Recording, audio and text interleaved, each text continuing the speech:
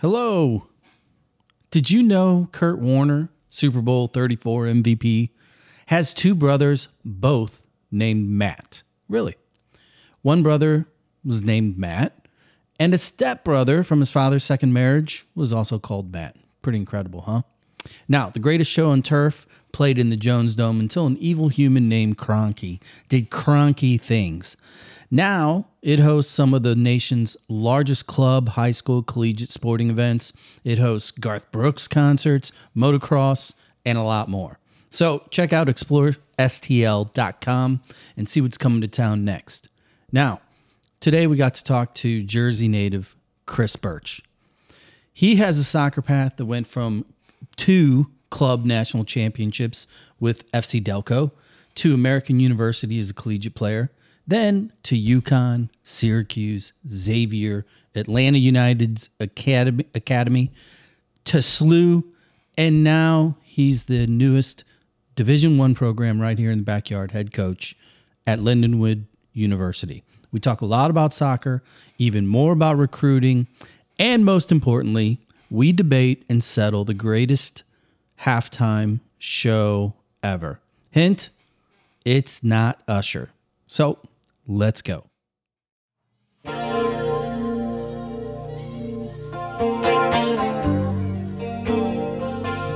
Hello, everyone. Howdy. Hi. Hi.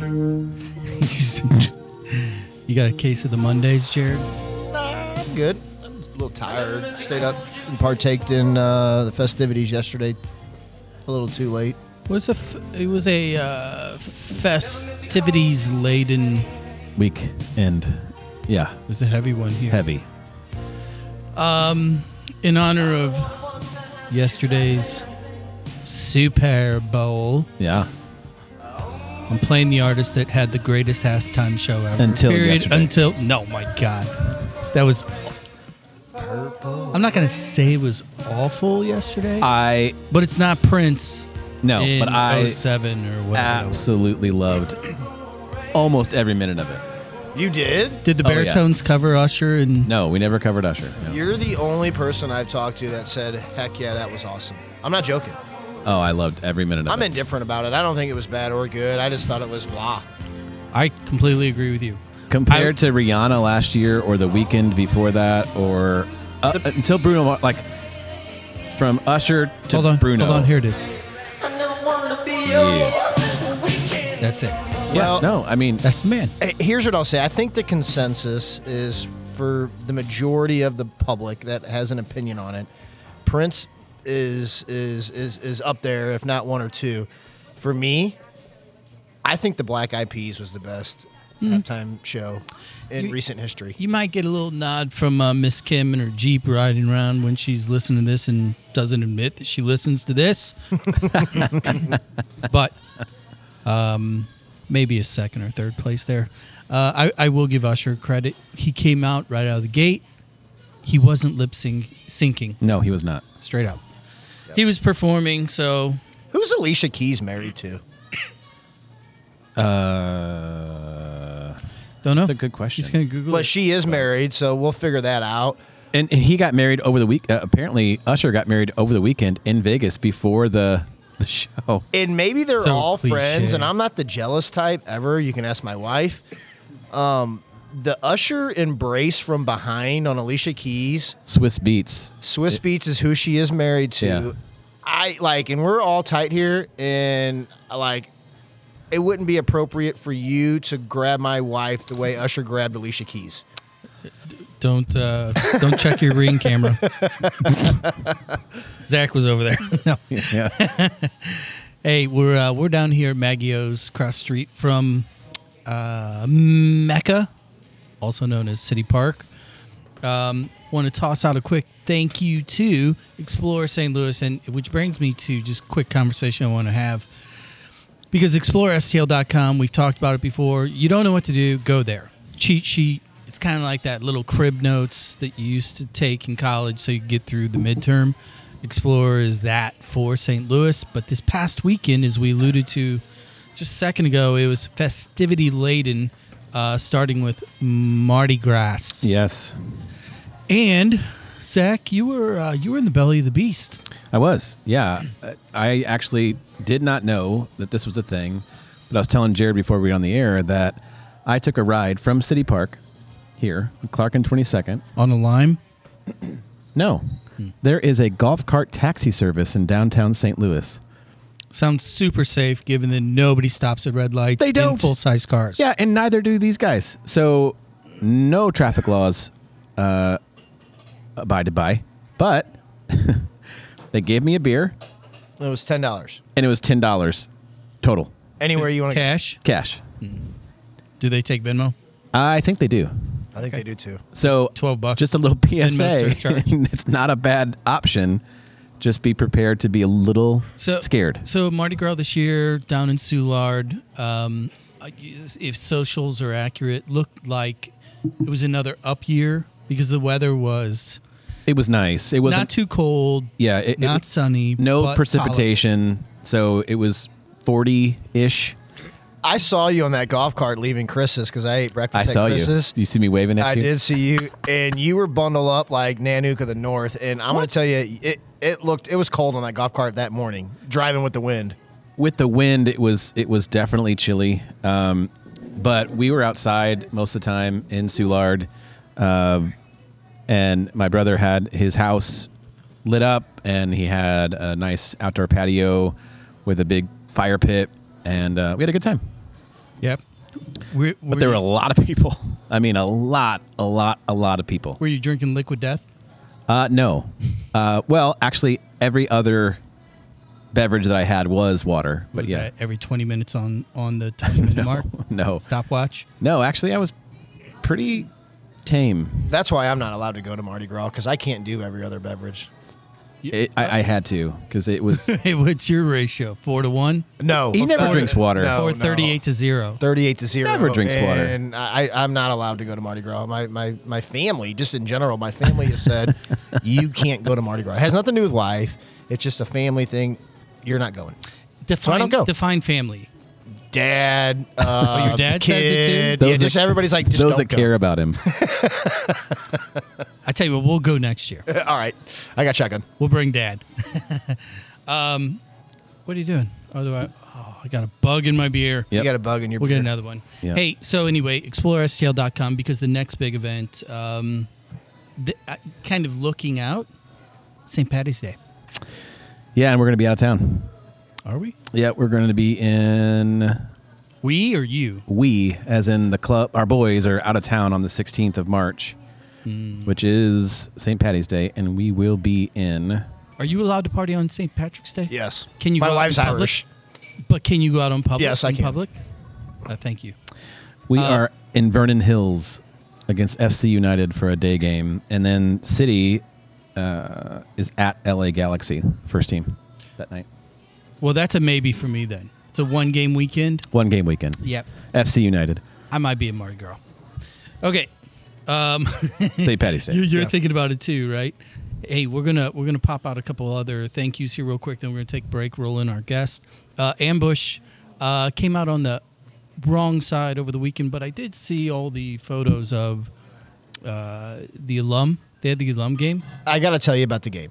So Did you go? I did not go. I passed on 4 tickets because of the festivities for Sunday, which we'll get into. Apparently, it was a long day at Family Arena. That day was an 8-hour day. They had the alumni game. Mm-hmm. They had a MASL Ambush 2 game. Then they had kids games in between all the games. And then they had the first team game. Yes. DJ Prue, who I know, I'm getting to know, he was there from 3 o'clock in the afternoon till midnight. Sounds like family fun time. Wow, that's a lot of the programming. Family Arena. Yeah. They got a couple home games coming up here over the next 30 days. Go to St. Louis Ambush online at .com. Get your tickets. Check it out. Chris, Bill, and Pete, Pinnacle Loans, thepinnacleloans.com. Make everything easy, right, Zach? That's right. Super easy. We're going to get straight into our Pinnacle points of the day. Yeah, I'll go first. I referenced the youth before beauty. Pinnacle point number one. It's the Monday after the big game. Super Bowl Sunday was yesterday. And, I watched it. I watched some of the stuff leading up. I think it was a good game. We briefly touched on the halftime show. We gave our opinions there. But, I was just surfing around today, and here is some Super Bowl facts for 2024. Knock your socks off. The average cost of a ticket to the past 5 Super Bowls, how much is it? Average cost? Average cost. $4,200. $6,680. Who says there's a recession? Okay. Do you know what the estimated impact for the economic impact for Southern Nevada was with hosting the game there in Vegas? Well, now wait a second though. Are they counting like gambling? Well, yeah. Total dollars. I think what they're counting is the total influx of people coming for the week. $2.5 billion. I thought it'd be high. I thought it'd be around there. It was only $1.1 billion. Only. But I mean, think $1.1 billion. It's interesting. Allegiant Stadium, it cost $1 billion to build. So they host one Super Bowl, and the total economic impact from the surrounding area is 1.1. Did they include Usher's wedding fees? And I thought this was an interesting stat. 16.2 million Americans plan to watch the game at a bar or a restaurant. Instead of at home? Yeah, I've never watched a Super Bowl at a bar or a restaurant in my life. I don't think that I have either. I've watched division championships and things like that. I've been in and around the bar business for a long time. Super Bowl Sunday is not a good day. It's just not. People are at home. All right, last fact. They went Velveeta cheese dip. And this is what I thought was, and everybody wants to watch. And I actually watched more so this year than I ever have. I watched the ads, and then the people that I kind of polled, most people were not happy with the ads. I don't think anybody. I like the commercial. Did you see the Messi commercial? I have a favorite one. Yeah, and you probably like the Dunkin' Donuts one. Nope. Okay, but no. If you think about it, you guys know which one was my favorite. Here's the stat. There's been 192% increase in the cost of a 30-second Super Bowl ad in the last 20 years. So from 20 years ago, it cost 192% more to have an ad spot for 30 seconds. And Temu had 3 of them. How much money did they spend? Yeah, the business that is literally not accredited by the Better Business Bureau. They're like, nope, it's fake. Like if you Google I know. They are fake. No, Mandy, my wife, talked about how a lot of her students try to order cheap stuff on Temu, and it never comes. Is that where you ordered your deer fence kit? Yeah. So she was saying, when we were with other friends, and they said, well, I guess I've been afraid to order from Temu, but now that they won the Super Bowl, I guess they're legit. I was like, that doesn't mean that they're legit. That means they have a lot of money from something. Doesn't mean it's not legit. providing a service. I'll give you my pinnacle point of the day. I'm going to stay on the Super Bowl and the commercials. The best commercial by far, the make fun of pickleball E-Trade with the 2 babies. The babies, yeah. I knew you were going to go with that one. That is good. Totally where I was going. Because as soon as they start going, I'm like, this is it. We don't need to be sad or mad or make a point. Just make fun of what they say, oversized or aging tennis players. Yeah, something like that. They weren't wrong. But I think my favorite was between the CeraVe with Michael Cera, which I thought was hilarious. I'm going to moisturize you with my cream. He's rubbing the side of a mountain. Michael Cera is your type of He humor. is my absolute. Speaking of him, I've kind of fell back in love with the Savannah Bananas on socials. Yes. They signed him to a 1-day deal. John Cena, too. John Cena did a Yeah. Oh, yeah. Sorry, I had the wrong guy. No, Michael Cera is from Arrested Development. Yes, it's John Cena. But John Cena was on the Savannah Bananas for a day. Came out, he put the belt on. It was. And the you have the movie. Point? McLovin. What was that movie? He was in that movie. He was good in that movie. Yeah. But go ahead. Yeah. Oh gosh. Super bad. Yep. Go ahead. So prior to the Super Bowl, my team that I support most of the time, or watch, I shouldn't say I support, I watch, is Man City. They did a little poll where they asked all the players as they're walking into the training facility. Yes, Holland is the best. who they thought was going to win the Super Bowl, Chiefs or Niners. Yeah. most of them had no idea who the 49ers were. But they all kind of picked the Chiefs, except for Kevin De Bruyne, who said, I want the Chiefs to win, but I think the 49ers might be a better team. He was the only one that they interviewed that said anything other than the Chiefs. Which falls in line with your love affair with him, given that he's the most cerebral player on their team. Yes, so I loved that part. He's like, well, I want them to win, but I think the 49ers can win. So that was a fun one. And then your boys in blue, how'd they end up today? I'm not watching. Tell me. I stopped watching. But Conor Gallagher scored his first Premier League goal. Really? Yeah. So it only cost us $48 million And one American. Huh? Yeah, and an American. Yeah, who's the Player of the month in yeah, La he's Liga. in- Yeah. They were He's down in the 1-0 at half. There was a technical issue with the referees, so they had to start the game late, the second half. Why? Because they were too busy laughing that Chelsea's on the field? I think so, in their mint-colored uniforms. But they scored that in the first 30 seconds of the second half. Yeah, we're not here to talk about Chelsea today. We're here to talk about college soccer. Okay. And drink some beers. Be a good one. And go from there. Down here at Maggio's, thank you to ExploreSTL.com, Ambush, and ThePinnacleLoans.com for all the support. We're going to get some refills, and when we come back, we're going to be talking college ball and beyond. See ya. Later. Prince wins.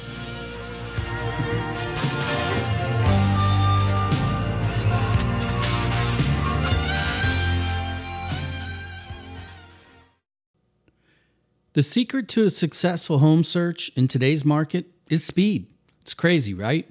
With such an incredibly low number of inventory homes to choose from, compounded by a whole region's desire to not hang pictures and televisions in plaster walls anymore, the Pinnacle Loans team has you covered. With a network of agents, feet on the ground, and technology that expedites the underwriting and approval process, they can help you close on your new home fast. And it's easy. So go to thepinnacleloans.com to get the process started. Ditch the masonry anchors for drywall screws. Here you go, Jared. Little Black Eyed Peas. I'm telling you, maybe it was just the weird time in my life. For me, it was the best Super Bowl performance in general. I just don't know how you compare to a guy who does a quick change into roller skates and Oh my still sings God. out loud. That's Here, keep. Oh, what happened to your muted mic there, Zach? I don't know why you hate on it. I don't know. Gates. Well, our guest, real quick, before we get going, let's just settle the debate. Greatest halftime show ever at the Super Bowl, and why is it Prince? No, Michael Jackson. Oh, that's a good one. 1993. In Living Color changed the game. They were losing 20 million viewers, so they go, we gotta spark the halftime. Michael Jackson comes on, stands there for about a half the halftime show, but that was just as impressive as his music. Yeah. Wow, that's valid. I mean, there's metrics behind that. Okay. Well, that was a great episode, Yeah. guys. We'll see you next time. Thanks for having me, guys. It's been wonderful. Chris, how's it going, man? Kris Bertsch with Lindenwood Soccer. Appreciate you coming and joining us. Thanks for having me. This is awesome. Yeah, we've been we were ping ponging for a while trying to get it set up. But anybody that knows anything about you and the program, you're busy, so it's a little hard to peg you down to get you on a mic these days. How's we're coming up? We're just past your 1 year anniversary, right? That's right. 1 year reflection. Just give us the quick elevator on your first year. How'd it go? A lot of fun. The transformation has been tremendous. It's been a learning curve every single day. I think the growth, transformational mentality of our guys has been fun, and I'm very proud to be the head coach. And if anyone stepped foot on Lindenwood's campus, they realize how special this place is. So I'm just scratching the surface on what we're doing here. That's awesome. Yeah, that's refreshing because keeping tabs and born and raised in this area and just kind of watching your last year's work. For our listeners, you started in that January, got the job. Congratulations. Going from D2 to D1 and being instrumental in kind of that switch over. What I thought was awesome is the first class you brought in. I think if my number's right, you brought 21 guys in. You brought 10 freshmen and 11 transfers, and explain what retooling that is from D2 to D1 with the new coach coming in, and clearly you didn't try to just bring transfers in to get wins. You're trying to build a culture there, it looks like to me. And can you talk about that a little bit? Yeah, there's no perfect model in college soccer. I think everybody has to use what's beneficial for them. Some have academic standards, some have loopholes, some have funny money, whatever you want to call it. And I just believe in trying to build the best team I can from the ground up and foundational level. And so for me, it always starts with the best people. I don't get paid, believe it or not, guys, I don't get paid millions of dollars to do this. So I truly want to be around people I enjoy being around. So the character, the personality, the mentality, the academics, all that is such foundational stuff, right? And so from there, whether we're coaching soccer, we're hanging out in the locker room, we're on bus trips, hotels, like it's so important that I enjoy being around them as a person. Mm-hmm. And from there, they're so easy to coach. And so it's been very, very fortunate where when I first took the job, I probably had 3, 4, 5 guys that instantly committed, not because of Lindenwood. I don't think half of them knew where Lindenwood was. They committed because of me. And that, I don't say that to brag. I say that because either I treated them right somewhere along the line or coached them right or I built a good relationship. Some guys I coached in the past, some I recruited in the past and actually never coached, and other guys I did coach. But those guys committed to the vision and the mission of what we're on. And then, by the way, they also learned that Lindenwood's a pretty special place. So I'm very fortunate those guys initially committed. And then from there, it was one of those things where if I kind of got people on campus, they instantly almost wanted to commit. It's that special of a place and academics and St. Charles and what we're doing. So look, it's not for everything. We don't have this massive, massive brand name, which I'm okay with. I don't want to have people come as followers. I want people to buy into the vision and the mission of what we're doing and be pioneers and do something special. And so I wanted those guys, and those who committed to it are first in. I kind of equate it to a little bit of Apple stock. I don't know how many years ago, 15, 20 years, where Apple was kind of a dying brand. And now you look at it, you're like, no, people who are too young don't understand it. The brand was dead, and some innovators came in and had a vision and did an unbelievable job. And so, not that we're Apple stock, but we kind of believe you're getting in at the ground level now. It's only going to grow and be something special. Well, so building that team was based on the transfers and freshmen and balanced group. Let me ask you this, because when we look at your resume, when anybody looks at it, you see schools like UConn, Xavier, SLU, most recently. These are household names in collegiate soccer, and some of the most historical ones as well. You come into a program that is literally a day one, year one, within that realm, within that pedigree of D1 power clubs in a soccer city, in St. Louis, where, just down the road, you've got SLU, et cetera, and SIUE across the river. Talk about your, maybe that initial reaction to, you don't get to go in and work on top of a foundation like a Xavier or a UConn that's been there for a while. You're to a degree, fresh dirt. What were some of the things that you wanted to focus on out of the gate outside of that player culture? What were other things that you now are doing because you're building it kind of fresh? Yeah, absolutely. I think you get very few chances to get a Division I program that you can kind of make it your own. I wasn't the first person, obviously, when it transitioned to Division I, but very close, right? But within that, my DNA is all over this thing, start to finish, and succeed or fail, it falls with me, right? And I'm very proud of the staff I have, and I think there's very few chances to get something from day one and kind of make it your own. And so I was able to do that, and the vision of the athletic department is so incredibly supportive of soccer at the school. And, as you alluded to with St. Louis, I've lived all over the country, and I've been in some incredible soccer markets. Mm-hmm. This place is different, and the athletic directors know this. They understand that they won't have a soccer team, men or women, that won't win.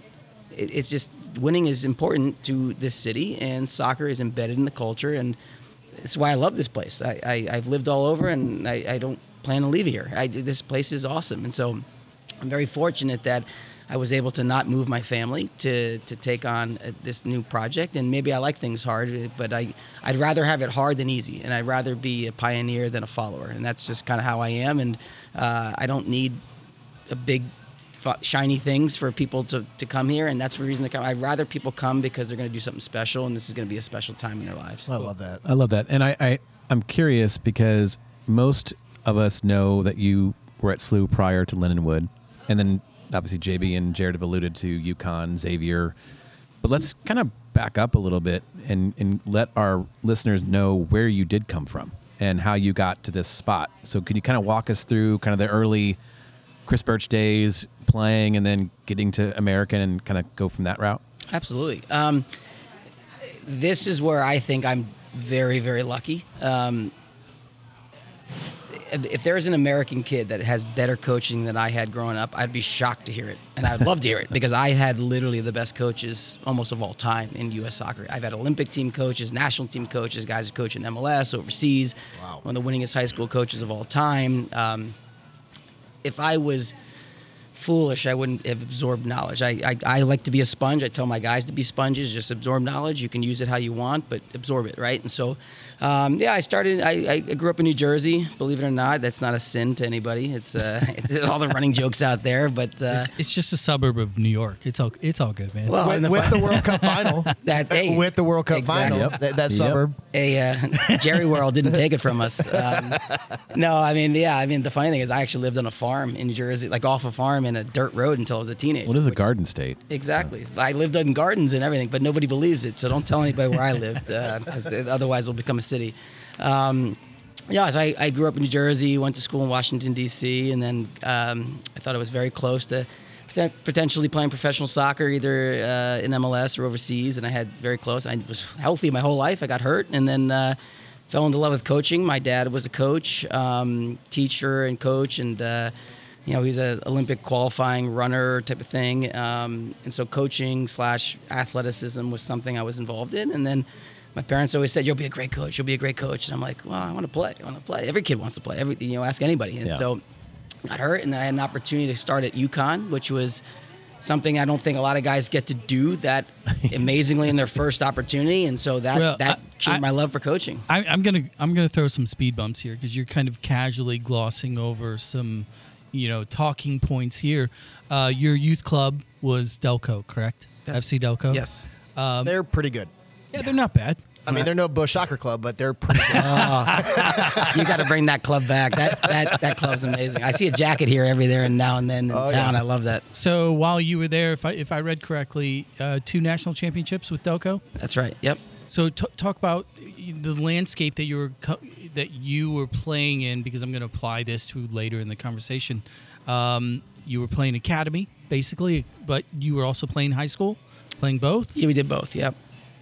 Talk about your club days. Because obviously, Jared, we all talk about the club environment here and teams like Bush, teams like Scott Gallagher, etc.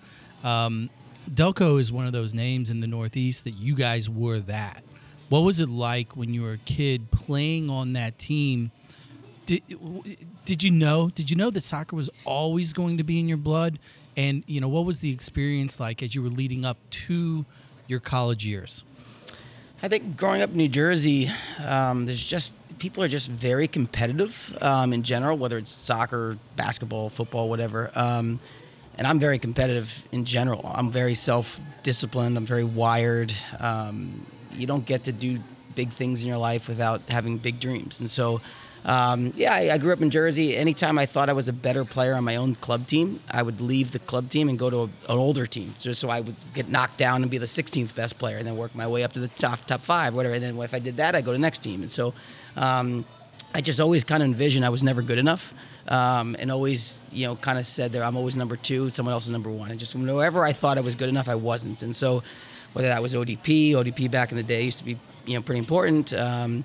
And then all I wanted to do was ever make the ODP team. In the New Jersey team, I don't think we lost a game in 6 years. It was like if you could make the New Jersey ODP team, you were probably as good to make the national team. It was that talented. And then that era, definitely. It was unbelievable, right? And so, and then I was like, then I made that a number of years in a row, and I was like, oh, if I can make the regional team, and then I was like, I won't make the regional team. I'll just keep working harder, and I made the regional team, and the next thing I'm in the national pool, and it's like, do I think I'm as good as those guys? No, I always doubted myself, but at the same time, I was like, I'll just work harder, and I'll listen to my coaches, and then so, yeah, essentially, one of the best things that ever happened was I kind of just kept joining different teams, which says, hey, you're a right mid on this team, you're a center mid on this team, you're a left back on this team, you're a forward on this team, you're a center back. I'm like, well, I'm not very tall, so I can't be a center back, but every position, every coach saw something valuable in me, but the most important thing was the honesty, right? And I always felt honesty in a player is one of the top things I look for when I recruit.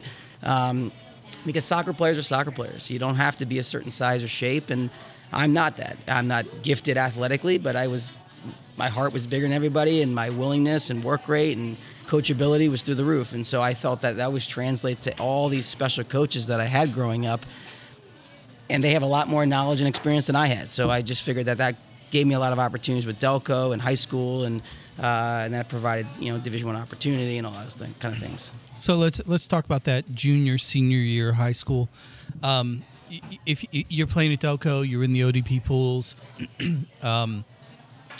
people are knocking on the door. You're getting the conversations. What was the recruiting process like for you personally, looking back at it now that you have spent so much time of your career focusing on recruiting? What was it? How would you reflect back on your own experience, the good, the bad, and what led you to American? Yeah, it's $1 million question and then $2 million answer. It's like, you're in high school and obviously you're kind of one of the better players in the team and you think you're good and all that, and everybody tells you great. And then you go to your club team and you play these massive tournaments and things change, right? And so I joined Delco simply because I was on an older team at Princeton Union at the time, which Bob Bradley coached the team, and then Carl Schellscheit, Manny Schellscheit, famous Manny Schellscheit, all those type of people. And we had like 7, 8, 9 national team players, and I was a year younger than these guys. And I'm like, I got to join this team because that means I got to suffer every day. I got to eat right. I got to sleep right. I can't show up one day not prepared. That's how I envisioned making it, right? And then eventually we got to the age where like they were 18 and I was like 17. I was like, well, if I stay with this team, I'm not going to be recruited because they're already all picked off and they're not looking at me. So that's when I went to Delco, and then 2 of my 3 years we won the national championship. But those guys were just as good on my own age group. It was the first time I played my own age group in a long time. But those guys challenged me every day. Same thing. I was like, I'm assuming I'm the worst player here, and I have to work every conceivable day to get better. And so everything I did was about aspiring to be better and grinding and be coachable, and that's what I look for when I recruit, to be honest. I look for those guys who look overlooked and just constantly feel like they need to do more, and that's kind of how I always viewed everything. So who were some of the schools that were knocking at the door, and then ultimately why did you select American? It's a funny question because American is probably my last on my list, but it was the most right at the time, right? So Rutgers, being from New Jersey, was always there, and you always knew about Rutgers. I looked at like UNC, Duke, Clemson, Vanderbilt, which doesn't have a team anymore, Georgetown, lots of schools like that, but I only got hurt twice in my whole life. One was my junior going into my senior year, and once was my senior year of college. It was like 2 of the worst times. And when I tried to play through injury, because like we go into these massive tournaments, I played through the injury, and I was awful, to be honest. I couldn't kick a ball 20 yards correctly. I was poor.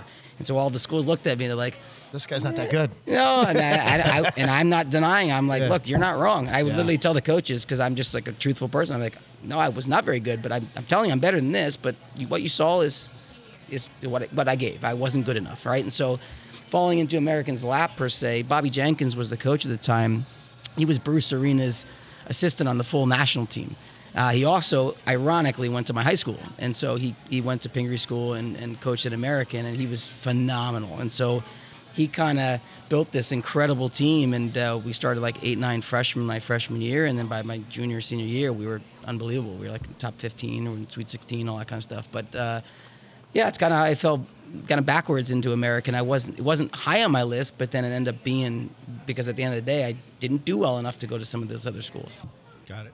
Go ahead, Jared. Yeah, and so you make it through the American days, and you had mentioned, and I'm going to kind of fast forward, and we'll dip and dodge here. You mentioned going to Connecticut right after that. I want to talk about your days getting to Atlanta. Atlanta's awarded an MLS franchise. You're there. You're touted with helping develop the academy. You have jobs with the first team. There's only rumors, and you'll confirm all this. But what I think is interesting is, as an assistant, you're right down the street here at SLU. Then you get the job here at Lindenwood, and St. Louis gets awarded their first team in their MLS franchise, and they start the academy first. Can you talk about the similarities? Did it bring back memories when you went to Atlanta, and then when St. Louis is starting their academy? And how fortunate is it for you guys as college coaches to have these youth academies here, along with Scott Gallagher and Lou Fuse and all of our great clubs? But that's an interesting timeline for me, like you being a coach here at Lindenwood and starting that Atlanta franchise. Did you see a lot of similarities going on? I mean, can you talk about the pros and cons of it all? 100%. That's when I was at Louisville. I wasn't looking to leave Louisville. I wasn't looking to leave college soccer. I really loved where I was at, and I loved the coaching staff. But I kept getting inklings of what I thought Atlanta United could be and would be, and I totally was drinking the Kool-Aid. I was like, this place is the real deal. Like, this is going to change MLS, and then you're looking back on it, it totally did. Wow. It changed everything of how we looked at international recruiting, marketing, brands, bringing in young guys instead of old guys like Schweinsteiger, and nothing against him, but and just being on the field every day with these incredible young athletes, and then we were in a dusty old trailer, and it's like every day you're coughing out dirt. It was an awful setup, and then Atlanta then builds the best setup in the league, and everyone's copied it since. And so everything you see and read and hear about Atlanta United was the real deal. It was awesome. It was a wonderful time. I think some family dynamics for me changed, and getting back into college was wonderful, and obviously ending up at SLU was tremendous, right? But then, obviously, a few minutes before the podcast, I was just around the corner just watching training, and I literally told some of the coaches there who I know, I'm like, this is so refreshing because every single player you work with wants to be more. Yeah. And I go, that's not the case. Maybe at some other clubs or some other levels, and not that they're not doing a great job. Of course they are. And I said to them, I go, this can't be a one-stop shop. It's like everyone develop, especially Americans, we all develop at different times and ages, and some develop at 15, some at 23. So, but I go, one thing you always get from these kids in this market, and this is why it's so refreshing, is they all really aspire for higher things. So this is, I've heard you use the term, and you addressed it directly, St. Louis as a market, and now you're alluding to, your experience in Atlanta and some of the other collegiate programs and the markets that you're in. And we know it kind of inherently. We were born with it, living here. We understand that St. Louis soccer has this thing, but you're a Jersey kid, right? And you've worked deep in these other markets. What do you think it is about the St. Louis market, from a player perspective or a community perspective? What do we do right? And I can't really say you're an outsider. You've now been here 6-7 years, roughly. Yep. That's a good amount of time. What sets St. Louis apart in your eyes compared to other, quote, soccer markets? It's very clear. The DNA is woven through and through. There's generations on generations of families that all have been involved in. I think it's almost like required here, like that you play soccer and it's just something you do, and whether you're good at it or not, you did it. And then Johnny and Bobby and Sisty and Cindy and whoever, like you just constantly, someone you knew played for Gallagher or Fuse or whoever it was, right? And or Bush. Yeah, of course Bush, Or right? JB Marine on the girls' side. Or Miller Lite on the east side. Yeah, Miller Lite. I mean, there's so many good clubs here, and I think the coaching education is phenomenal. I think the education that the kids get, and you look around at the youth fields, and you're just like, wow, that's high level stuff. And like that might be a dad coaching, but the dad stuff is high level dad stuff, right? And so, growing up in Jersey and playing a lot in Pennsylvania and stuff like that, it becomes more competitive earlier and less technical development. And I hate to say that, but it's uber. Like we always thought, playing it like when the State Cup was a big deal. Like if we got out of State Cup, we thought we could win the national championship. Like that's literally what it was, and probably we did. It's just a State Cup was harder than regionals, and it was harder than nationals, because the towns were so competitive with each other, and there were so many good athletes, and everybody could form a team that was like international or whatever it may be, and it was very, very competitive. But the foundational level of technical players and cerebral players is incredible here. And so like anywhere you go, if I go get my oil changed, or I go to the doctor's office and you're wearing a soccer shirt of any badge of any team anywhere, and someone asks you a question about it, you may or may not get a discount or an upcharge. That's right. And then they'll ask me what high school I'm from, from there. Yeah, no, don't answer that question. Go ahead, Zach. So you played at Delco. We've had Dan Donegan on. Oh, Doogie. Former Jersey guy who... That's one of those guys at the clubs he's talking about. He's coaching at SDA, Dan Donegan. Think about his pedigree, the guys you're referencing. Go ahead, Zach. But No, I mean, that's what I'm getting at. So Doogie's twice as old as the players and still better than them. Yeah. And he's now got his roots deep here in St. Louis. It sounds like you're doing the same thing. And you are at a university. My sister played at Lindenwood in the mid 2000s. And Be careful, she's listening. I know. Yeah. She's 7 years younger than me, so she'll be fine. She's not 40 yet, so she'll be okay. But one of the things that we found interesting in talking to other coaches and other players from other universities like Clemson and Missouri State and places like that, the alumni have a massive impact on the direction of the program, or at least their thoughts on the direction of the program. With Lindenwood having gone from a D2 now to D1. NAIA first. Yeah, in a pretty rapid succession of years. Do you have connection with the alumni at Lindenwood? Is that a part of your culture building, or are they kind of just not? I'm completely ignorant on this. I'm just curious what the alumni impact is at Lindenwood. Yeah, I think when I took over, there wasn't a huge connection to the alumni. I think the previous staff had kind of known everybody, but like there wasn't a real transition to that. And I think knowing, you spend 80% of your time where 80% gets the payback, right? I don't want to spend over 20%. And it's not that the alumni aren't important. I needed to increase the talent level of the team, right? So I spent the majority of my energy there, right? And so we've connected with a ton of alumni. They're so proud of, and you look back at some of those teams, and obviously we have a national championship to our program, right? And so one of the coaches of St. Louis Cities and won a national championship, and his nephew's coming to our team next year as an incoming recruit. And so I just go around town, and I stop at an event here, a recruiting event there, and there's just like, oh, I played at Lindenwood, you're the coach, right? And I'm like, wow, it's really cool to meet you, but like it's not enough in the short term, to be honest with you. But at the same time, like I am a huge connector of people. I'm a relationship guy, so I unbelievably value people's experiences. And so when you talk about our current guys, that's the only ones I control. But I really, I value their college soccer experience intently. I don't like guys transferring. It's not my thing.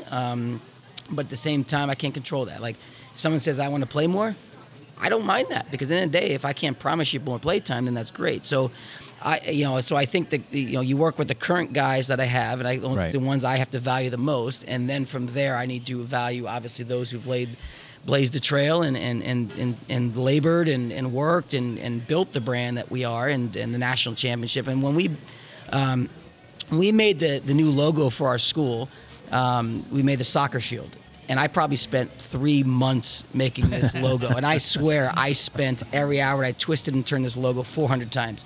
But the number one thing that with the logo, and I'm so proud of, and I think we got the logo perfect, was the star at the top, because that reflected the history. Not the ones who played there and they're in that era of the champion, because there's many good players and many good teams. But I needed to make sure that was reflected in the past and the alumni. And it's your brand going forward. Yeah. It's important. That's awesome. Do you think it took the Apple crew 3 months to come up with the Apple? You took a bite out of it. Hey, we're gonna take a quick break. We're gonna get some refills. We're gonna come back. We're gonna talk all things recruiting, more soccer. Imagine that. Yep. Nah. More soccer on the Soccer Dad Pod. Chris, you good? I'm good, thank you. Enjoying yourself so far? Absolutely. All right, we'll be right back. We're gonna roll out with Chris's pick for greatest all-time Super Bowl halftime performer. Not a bad pick. Way better than Zach's. Usher. Whatever. That's awful. Iconic. Iconic. I am buying you roller skates for your birthday. Okay. We'll be right back. He's already got them, guaranteed.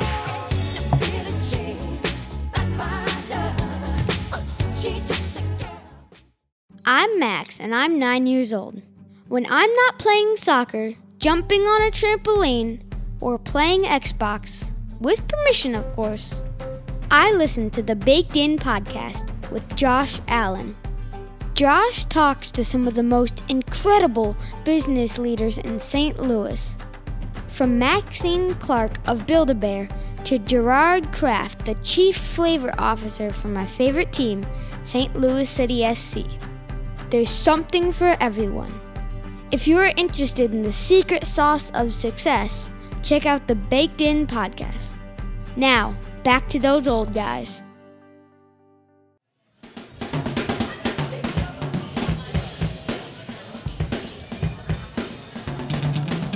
We're back. We're back. Second half. Screw YouTube. By the way, Chelsea did win. I've been holding out on you. 3-1. It's my boys. I mean, they were playing Crystal Palace, but Hey, who's this? Is the king. Hey, how about this? The fact that he was dead for forever, and this song came back around and became a number one. Like, what, 30 years later, 40 years later, whatever it was? The World Cup sparked this song. You haven't been here for very long, and we have talked on mic, off mic, and I can tell music's important to you. And so you guys have a lot in common. He's got a lot of music knowledge. Well, he's a Jersey kid. So I guarantee, how important is the boss to you? If he ran for governor, he'd win. So, yes. he was also a huge Elvis fan. Who wouldn't be? I mean, he snuck into Graceland. And they let him be. Yeah. He probably went upstairs, which no one else gets to do. He snuck. This is before he was Bruce Springsteen, known to everybody. Yeah, who wins in the death match in your world? Is it John Bon Jovi or Bruce Springsteen? The boss, always. Yeah. Yeah. That was. Yeah. Now he would be the mayor of it. Bon Jovi would be the mayor of any town he wants to be, and then or the vice president and boss. Boss could run for president. Actually, he should. To be fair. Him and Obama are pretty tight. He would do well. He would do well. He's got a podcast with Obama. Let's doesn't not he? go too far, guys. No, we're not talking politics. No. But so I had dinner with Well, Max your guy Weinberg. Toby Keith can't. Too soon? Too soon? I thought it was a week. No, but I had dinner when I was in college with Max Weinberg, and he was a drummer for Bruce Springsteen, the E Street Band. And he told that story about how Springsteen was obsessed with Elvis. So much so that he drove to Memphis and snuck into, jumped the fence at Graceland and got caught. Wow. Well, I mean, those stories are abundant from those artists. Elvis in the 50s and Chuck Berry in the late 50s, early 60s. All those artists that were kind of pre-British invasion. I mean, there was no competition. They were literally the only thing on rock and roll radio. And the other story about Springsteen, and it came out just recently, about St. Louis. And he was here, played a concert, and then went to, I don't know if it was a movie or a restaurant, and he ran into this young couple, became friendly with them, and he's like, oh, I'm kind of hungry. You guys want to go somewhere? And the guy's like, well, we can go back to my house. They went to his house out in Maplewood. Yeah. And his mom was asleep. And he said, I heard him go into the room and say, hey, Mom, we're going to make some food. Bruce Springsteen's here. And she goes, huh? Who's Bruce Springsteen and why is he in our house right now? And so she woke up and made eggs for Bruce Springsteen and the other folks. Wow. Just a cool story. Another St. Louis connection. And Jersey and Well, the actual real, I don't know if I should say this on air, but my actual favorite band of all time is Guns N' Roses. And we all know how that ended in St. Louis back in the 93 They owe us River one. Riot. They owe us. No, they did. And then I had tickets for that concert. And guess what? Of all their entire tour, guess which one got canceled? Oh, of St. course Louis. they did. Yeah.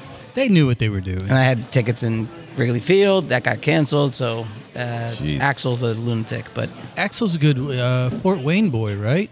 Didn't he grow up in Indiana? Indiana, yeah. Yeah, I remember that too, man, because when that album dropped, 87, Yep. I believe, dude, we were hanging out at the pool, playing volleyball, and Appetite for Destruction is just, it was great. Those You don't make those albums anymore. They don't Wow. exist. So when we come to a Lindenwood game, will you be playing Guns N' Roses over the loudspeaker? It's required by law. Otherwise, I don't Which coach. song? I don't You're coach. my new favorite team. what's your walk-up song? You're not going to want to hear this because it's not like I don't like Welcome to Jungle is so popular. You're going to be Sweet like, Child I of used to Mine. love her. Patience. Oh, I love that one. Well, that's great, but not going into a game. I don't want patience. Like, everybody Paradise just calm City. down. Everybody calm down. I don't know, like it's Rocket Queen or Mr. Brownstone or Oh, Night Mr. Train. Brownstone would be great. If you're talking about Appetite for Destruction. Yeah. No, All right. the old All right. stuff. Well, now that we've settled the important stuff, let's talk recruiting. That's what I wanted to talk about. Yeah, because you've spent the majority, in kind of looking at the programs you were at, your role, your title. You probably have spent more of your 365 days a year at each of these institutions focusing on the next wave, the next player, the recruiting process. Am I close? Yeah, I mean, I think the number one thing is the most important thing is your assets, people, whether that's your players or your staff, and I sincerely believe that. But I'm not one to always say like, oh, once I got somebody or a recruit, I start looking somewhere else. I am such a believer of what you have. Focus on that. So That's awesome. So let's go back to the first program. Then. Out of college, you go to UConn. And what I'm curious about is the levels of involvement with the recruiting process and what you've gleaned from it. Because you, from a personal standpoint, as a player at the club level, at the high school level, at the collegiate level, you talk about your own personal drive to don't just settle being the best one or two and ride that wave. You're always challenging yourself.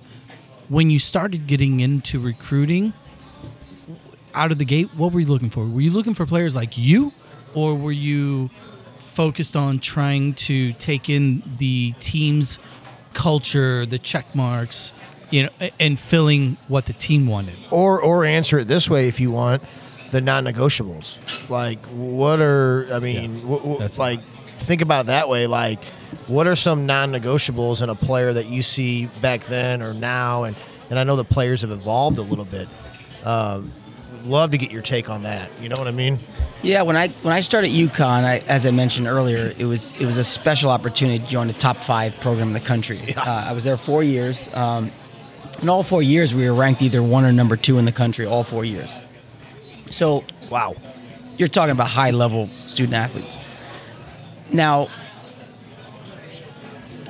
if I was to recruit some of those teams, I would say, wow, I mean, I would not have recruited some of them because I thought they were so athletic and maybe didn't have the cerebral part. But when you look at it, the one thing my role, and to the beginning of what you were asking, was my role was different. I wasn't the head coach. I wasn't the top assistant coach. So my role was less. And so when I got into this, my focus became relationships. And I was that in general, but I thought like, hey, my role and value is going to be whatever you're getting hammered, I'll come in on the other side of the coin and start building you back up.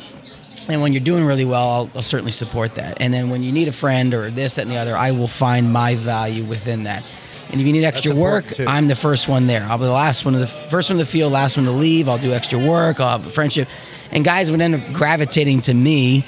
Not that the other staff was incredible. We had an unbelievable staff. But you have to know your role, right? And it's the law of the totem pole. I wasn't at the top, I was at the bottom. So, you kind of find your value. And I think, when I would say this to anybody who will listen, any roster that I've ever coached at, UConn, Syracuse, Xavier, Louisville, SLU, Atlanta United, whatever, you can almost go up and down that roster.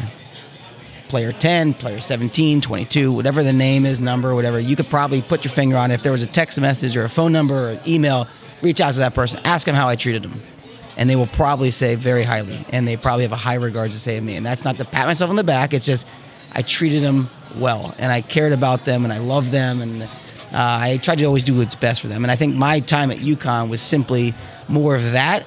And as you move up in the coaching world, you get more responsibility and it becomes a little bit more transactional, which I don't love, but at some point it has to become a little bit more about winning, losing, or finances. I wasn't having some of those deep conversations about scholarships, but you start to realize that that's the fun side of coaching, and then it gets a little bit more difficult where as the head coach, you have to make some tough decisions, and you're not always the good guy, you're sometimes the bad guy, you know?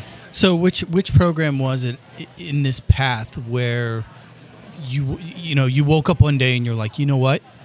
I'm now able to, I understand the culture that we have here at said program. I know what coach wants. We're on par. I get to go and find the players that fit. When were you really, instead of reading the instruction manual from a process, the totem pole? Wait, yeah. Mm-hmm. When were you? Yeah, exactly. When were you? Middle, top of the, in that realm, in that role, to make those calls. And what did that mean to you as a coach, as a recruiter? Yeah, and I think, Coach Reed is out of the equation of college soccer now, but you have to look at Coach Reed at UConn when I was there. He's one of the top coaches of all time in college soccer and serial winner. The guy is a total winner, right? He wanted to win as badly as anybody, and everything he did in the program wasn't just about the X's and O's. It was about doing marketing, fundraising, travel. Every conceivable thing in the program was done at an A+ level, and that's why it was actually hard to leave, even though I wanted to take on more responsibility. But when you see someone who does everything at the highest degree and the players know that the staff is doing everything for you, it's a pretty awesome thing. And so taking that knowledge, I felt I was prepared to go almost anywhere in the country from my knowledge and tutelage. And that, I worked very long. I was getting to when I would I had the keys of the gym. I would get in the gym at 5 a.m. We'd train at 5 a.m. to 6:15, and I was coaching badminton and doing soccer. I was a professor at UConn for 2 classes. Then I go to the office for 8, 9, 10 hours, and I would be getting home at 11 after coaching at night. I'd be getting home at 11:30, 12 at night. For little to no money. Oh, $0. No. Yeah. When you say little money, I was making $0 for 4 years. And I was the first director of soccer operations in the country. So any program out there, men's or women's, that says they have a director of soccer ops making money, they can thank me because I was making $0. You're like the Kurt Flood. Yeah, there you go. That's awesome. Yeah, I'm wearing a cape, director of soccer ops cape. But I knew the knowledge I was gaining was so worth the lack of money I was making, and I was starving and doing all this stuff, but I didn't complain. You're learning from the best, and not just coach, but the whole staff is unbelievable. And Paul McDonough now, he runs the USL. Kevin Bacher, Dane Brenner, we had everybody. Coach Dealey, we had everybody, and I was such a sponge. And like I said, if anyone had better coaches or worked with other people better than me, then wonderful for them. But I had unbelievable coaches I worked with. So the last time I saw you was at the airport. We were in line security, and I asked you if you were going to Detroit because we were going for a college showcase with a bunch of D1 coaches for our boys, and you're like, no. I'm going to Vegas because you were going to do another recruiting trip, but in a much warmer, nicer climate. He chose wisely. He did because we got, first of all, our flight was canceled that night. We had to come back at 6 a.m. the next morning. And then our flight home was canceled on Sunday. So I think you made the wiser choice by going to Vegas. But what I want to get to is now that you are the guy, you are the head coach at Lindenwood, at a program that you get to build. Are you starting to kind of formulate in your head how you want to start recruiting at a different level? Because now you're in year 2. JB always talks about the draft mentality. Do you just take the best 11 athletes you can find, put them in, or are you kind of trying to build out a program where there's a mix of transfers, mix of American kids versus international? Because we've had a lot of coaches on that have a very different mix for their recruiting class, and you've kind of alluded to it, but I really want to get into that a little bit with you, kind of your philosophy on kind of the makeup of your team. Yeah, I think every program's in a different stage of where they are. Maybe the coach just got a new contract, maybe he's in the last year, maybe you're in a new conference. Like, everyone's got a different situation. I literally can't comment on any of those programs, but I wouldn't change how I would do it, regardless if I'm in a first-year program or a program that I'm taking over a national championship team. I always think you build a house from the foundation up. You don't put the roof on and the walls and, or you build a mansion, you fill it with IKEA furniture. No offense to IKEA, but I'm such a foundational, get that right first, and then you can talk about anything, but you have to get your culture right. So I spend every single day, every single message with the team, every post-game message, every time with the team special, and you need to treat it like that. And so everything I do is culture-based. And so I'm very fortunate that I was able to bring 3 guys over from SLU, and they talked very highly about the culture that we built in such a short time. And and so I'm very fortunate that I have people surrounding me. I believe culture for me is not from me. It's how much they're willing to fight for it. And so the guys are willing to fight for the culture every day. And so that makes it easier for me to build a roster. And so I don't want a bunch of transfers where they come and go in a year and it's transactional. I don't want transactional guys, and not that transfers are bad. No, by no means. It's the way of life now. And I just want them to value what we're doing. I think, long-winded answer would be, most guys, whether they're coming from high school or somewhere, they go to college and they realize maybe it isn't as good as they thought, or maybe it's not as sexy as I thought, or whatever, and then they let their hair down a little bit, and then they transfer to what's more reasonable for them. Or and easy. Hey, wow, I looked for this out of college. Now I'm actually looking for what's best for me, and that's where Lindenwood and some other places do a great job. Let me toss a follow-up to that, because it's one thing, culture. Culture is a combination of characteristics and habits, right? You mix that together over time, and that builds your culture over the long run. What if you had to define it, though? Like, if a potential player is listening to this, and you talk about culture as the foundational bedrock of your program, and that's what you focus on out of the gate, because you, to a degree, you kind of expect the X's and O's from a soccer perspective to be there. Otherwise, nobody's going to be in the conversation. But if you were to describe the culture, what does that look like? Little things like, if you were to walk by something that doesn't look right, and you just look at it, and you walk by it, and you just walk by it, that's bad culture. For me, it's a piece of garbage, you pick it up. It's something's not right, you do it. You do something, you change it. I want our guys to shake people's hands. I want people to look them in the eye. I want them, if you say you're going to be there at 5:30, you be there at 5:30. Or 5:25. Yeah, even earlier, right? If you're on time, you're late. So I'm a builder of culture where you just do more. And we say this phrase all the time: winners do more. Winners make the rules, losers live by them. And so I'm a big fan of doing more, and I say winning's hard. And if you want to win, you want to do big-time things in your life, do more. Don't make excuses. You're not tired. Someone else is tired too, but guess what? You got to do more. And so everything we do more community service. We do more in the classroom. We do more everywhere. And I will hold guys out of practice if they're not getting their academics done, and if we're not doing our community service. And it's not to check a box. It's you got to actually like doing this. This is something that should be holistic. And believe in it. And so we're resiliency, selflessness, and trustworthy are our 3 core pillars. And so I won't recruit anybody who doesn't fit those things. And I'm adamant about it because I don't want to spend time with someone who's not what I believe in. Yeah. Let's talk about Lindenwood specifically. Lindenwood University, St. Charles, First Capital. People often call it a gem. I mean, if you have not been to the campus, talk about Lindenwood and the opportunity that you have and the student athletes that are coming to you have, because I think that athletic department, what's going on at Lindenwood is extremely exciting with the new division and the ball that you guys have rolling. Once you get the culture right, which by your history and by all of the coaches that are around here, Missouri State, Kevin Kalish, they all speak very highly of you.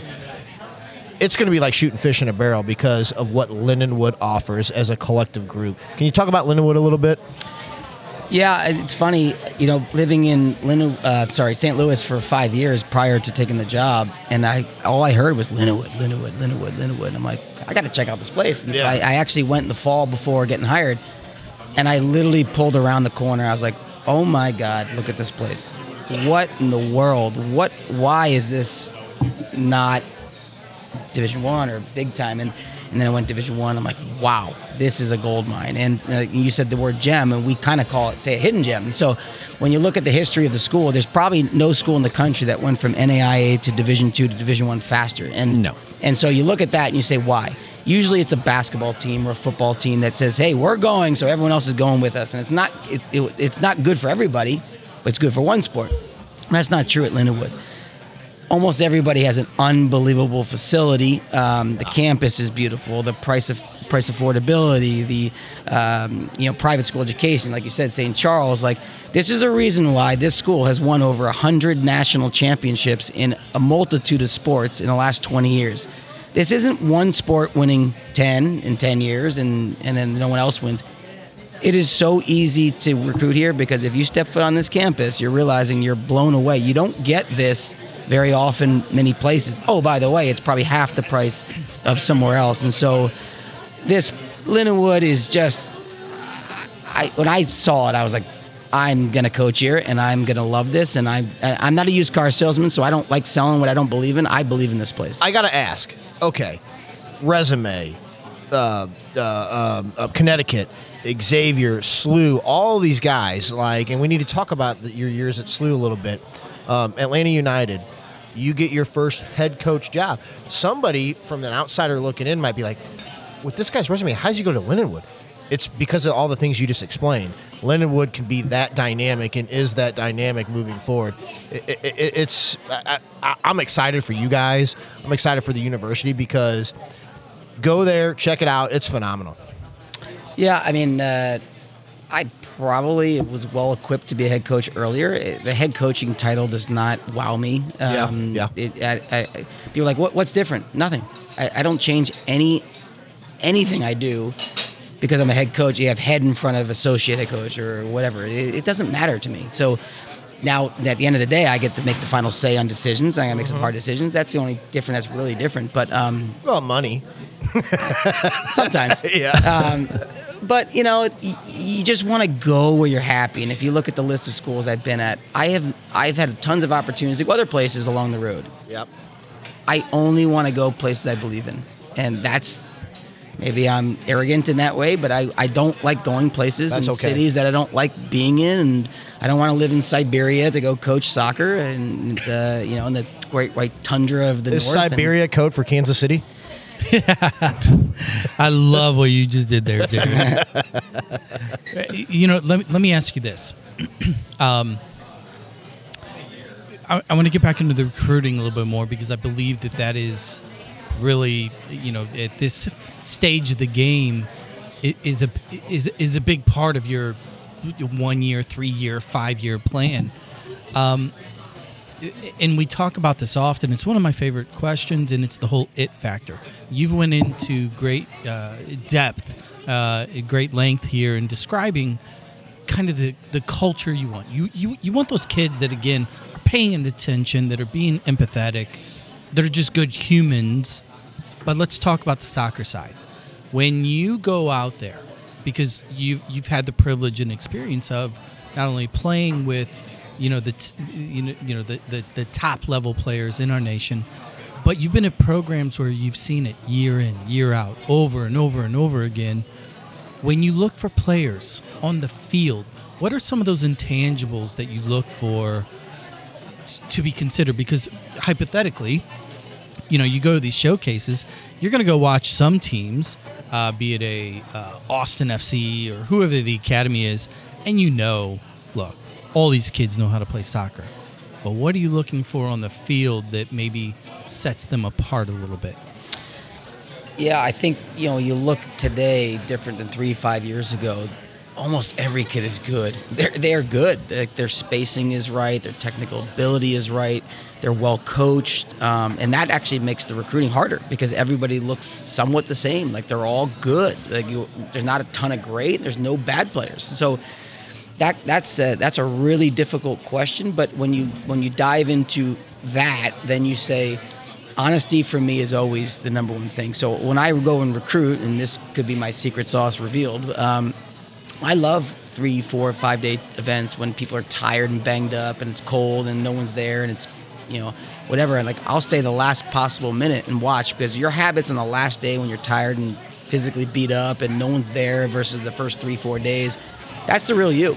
That's a version of you that when we get to the playoff time and you're banged up and no one's 100% ever during this college season, it's a lot in a short period of time.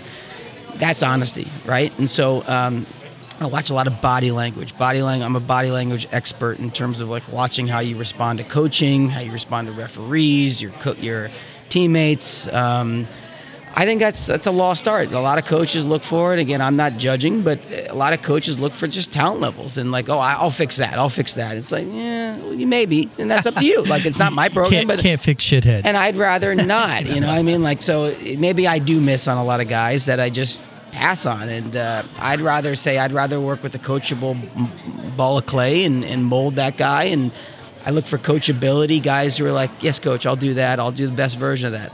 I don't need the best players. I will be very, very clear, I don't need best players. I need the most coachable, honest, willing to get the best version of them, and I'll coach you for days on end.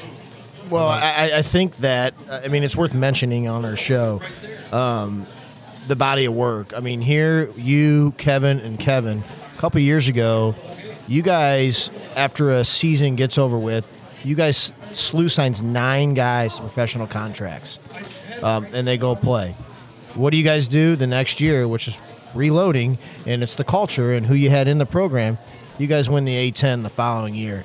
How much gratification did you guys get as a group after turning that team over and having that success and coming back and winning, towards the end of your tenure there? That's a pretty remarkable feat.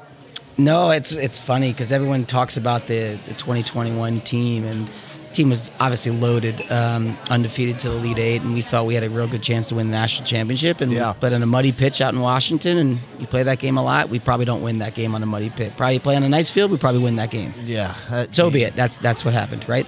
F that game. Go ahead. You said it before I did. But look, that's what happened. And so, losers make excuses and winners just find ways. And so we just keep moving on. So instead of sulking and crying about it, we lost, which I wouldn't say lost, I'd say we gained because 8, 9, 10, 11, 12 players or whatever from that team ended up signing pro contracts. Yeah. And you're sitting here being like, the pluses and minuses of a successful team is you get seen and you get recognized and you uplift guys. And that's wonderful. That's actually, you're helping fulfill their dreams. That was the wonderful side of it. The hard side of it is you got to reload. Now, everybody says, oh, you guys did an unbelievable job. I think we were coaching staff of whatever the region or nation or whatever that stuff was, right? But we actually laugh. We go, our best coaching job was the following year. And we lost everybody. And we took a team that was blue collar and honest and in our system, and we won it again. And we almost went undefeated in conference, which one thing we learned after we went undefeated in 2021, we're the first team since 1993 to go undefeated in conference. Any school. That's remarkable. And then we almost did it again. We were only 6 seconds away or 7 seconds away from doing it again in one game. That to us was that's coaching. When you take a whole new group of team awesome. and you develop them. You used the term that I want to frame my next question on, and that is blue collar. In that team that came back and basically totally outkicked their coverage, right?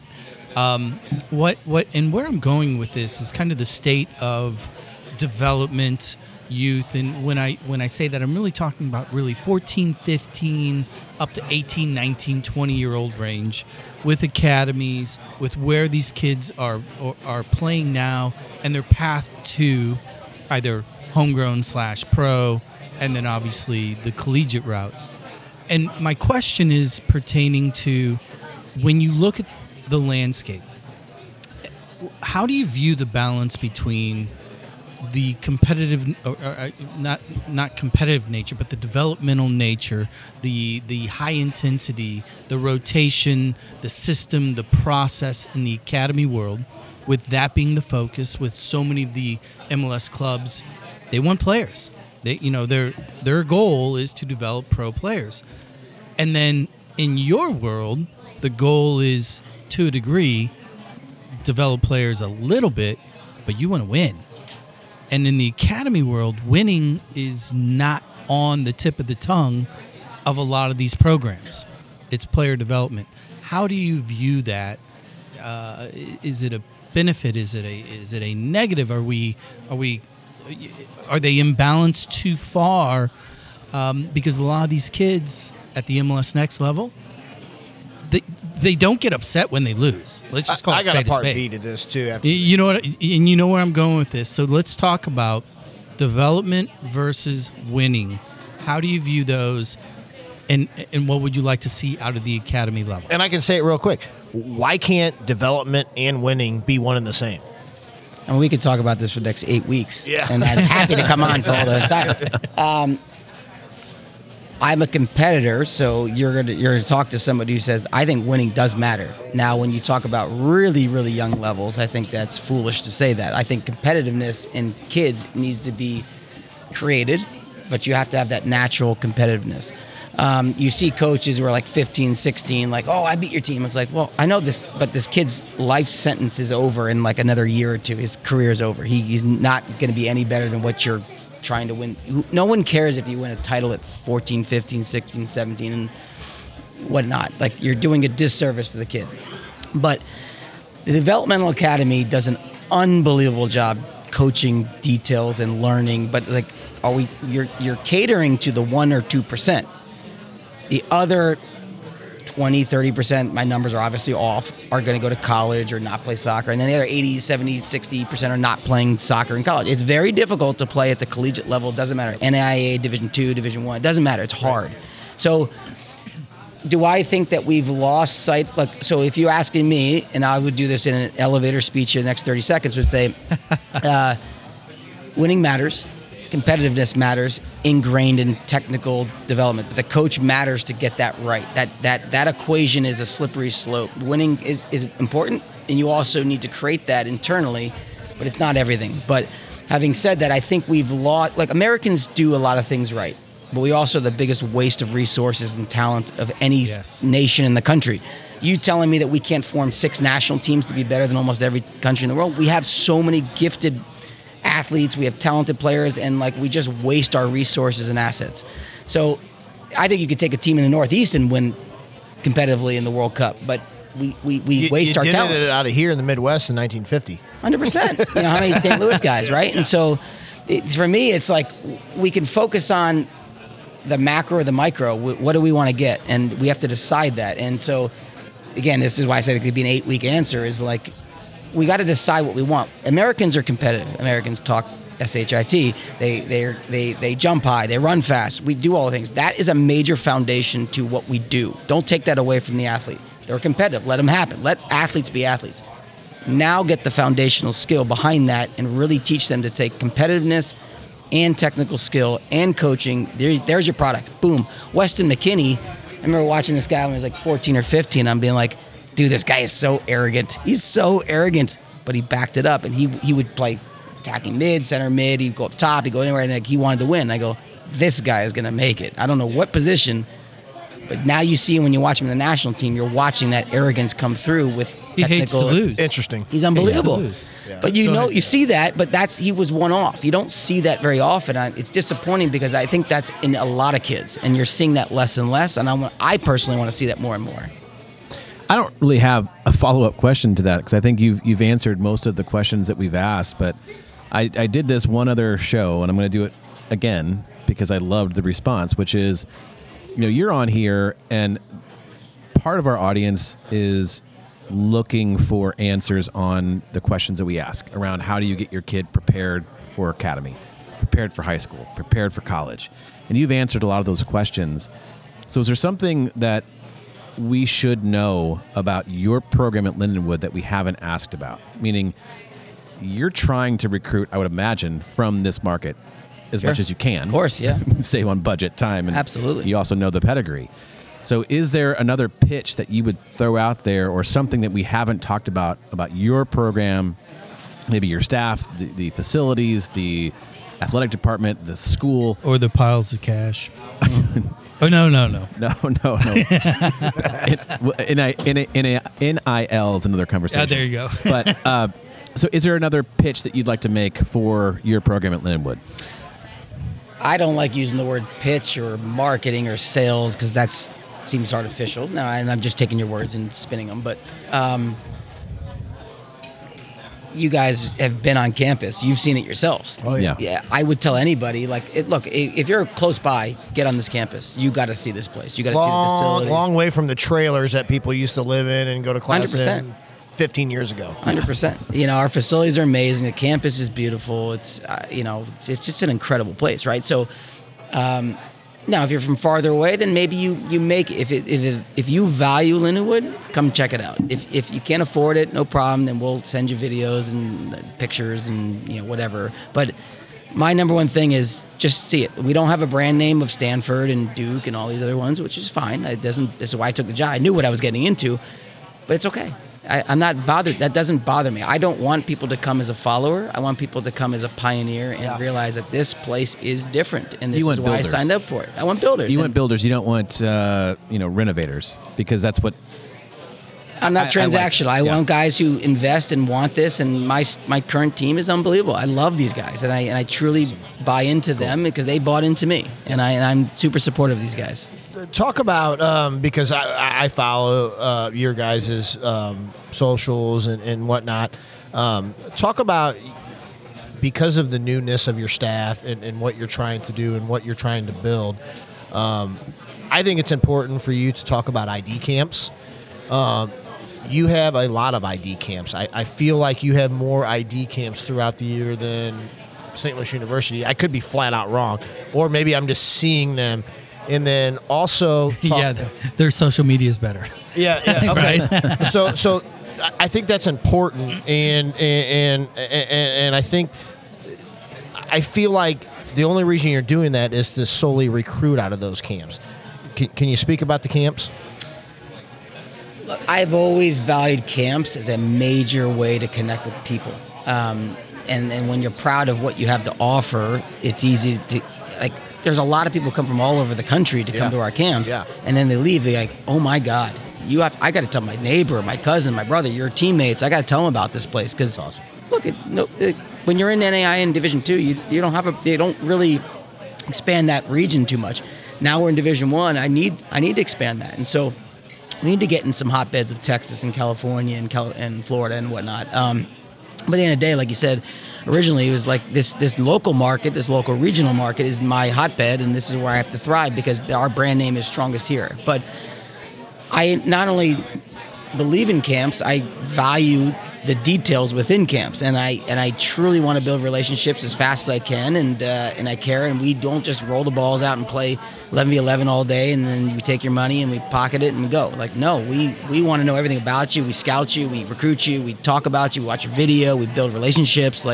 And I have probably per camp, I've gotten at least on average 1 to 2, sometimes 3 kids per camp recruited on every school I've ever been at. So I value the camps. I feel like the camp atmosphere, just playing the game and being around it in my life, as a savvy coaching staff, you guys can put kids in position in different drills and or different life skills within the camp setting, whether it's eating, moving around through the university, where you can really watch kids under your eye to see how they react, which is you've got them here and they're paying for the camp. It just makes sense. Take that hammer that you see that rolls into camp, put them on the bottom third team, right?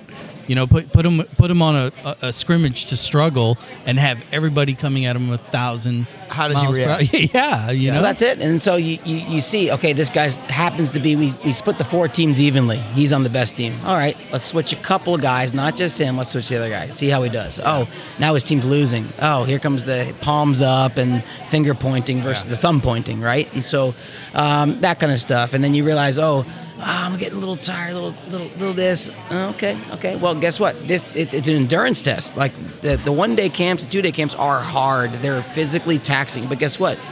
College soccer is very demanding and taxing, and the season's too short and there's too many games. So those who survive and choose to do more always find ways to do more, which are typically the guys that, cream rise to the top. Those are the guys we look at and say, hey, last man standing. That's awesome. I love it. So I'm gonna slowly start to roll us out here. Gotta ask you, upcoming season, what date do you have circled? Do you have a team circled on your upcoming season that you can't wait for that game? And does it happen to be anybody in our backyard? You're lining up. You're putting the ball on the tee, and you're looking at me to hit this out of the park. I'm right? horrible at golf. I'm handing you the driver. Okay. These guys can concur. Well, the number one date is the first day of preseason because that's the official day I got to work with the guys. So that's the layup answer to your question. The next question is the first game of the season. So I'm not one to look past that, and I'm not one to create artificial stuff because I think, naive coaches artificially, nice job with the boss, by the way. Of course. They look down the road, and what ends up happening is you hiccups and you hit the speed bumps before that. And so what you end up having up and down performances. So I am one, just focus on the now. You don't control 5 days from now, 10 days from now. You only focus on what's ahead of you because it does you no good to beat the best team in the country and lose to the worst the next day or the game before. And so consistency is a big thing of mine. And if you've looked at anywhere I've ever been, we always win and always gets better, right? And so, what we did in the first year is what we did, and our record's what our record was, and obviously it was greatly improved from the previous year, but for me, it wasn't good enough. Like, I thought we were way better than that, and you can call referees and this, that, and the other, but when referees apologize to me after the game, I'm like, yeah, I know you got that wrong. That's an awesome answer, and that's what you should say. After we jump off here, will you tell us what I want to know. I want to know, is it a 10 spot, a 20 spot? Do all three of you guys have a secret pool going? We'll get that out off of the mics here. Hey, Kris, this has been a real pleasure, dude.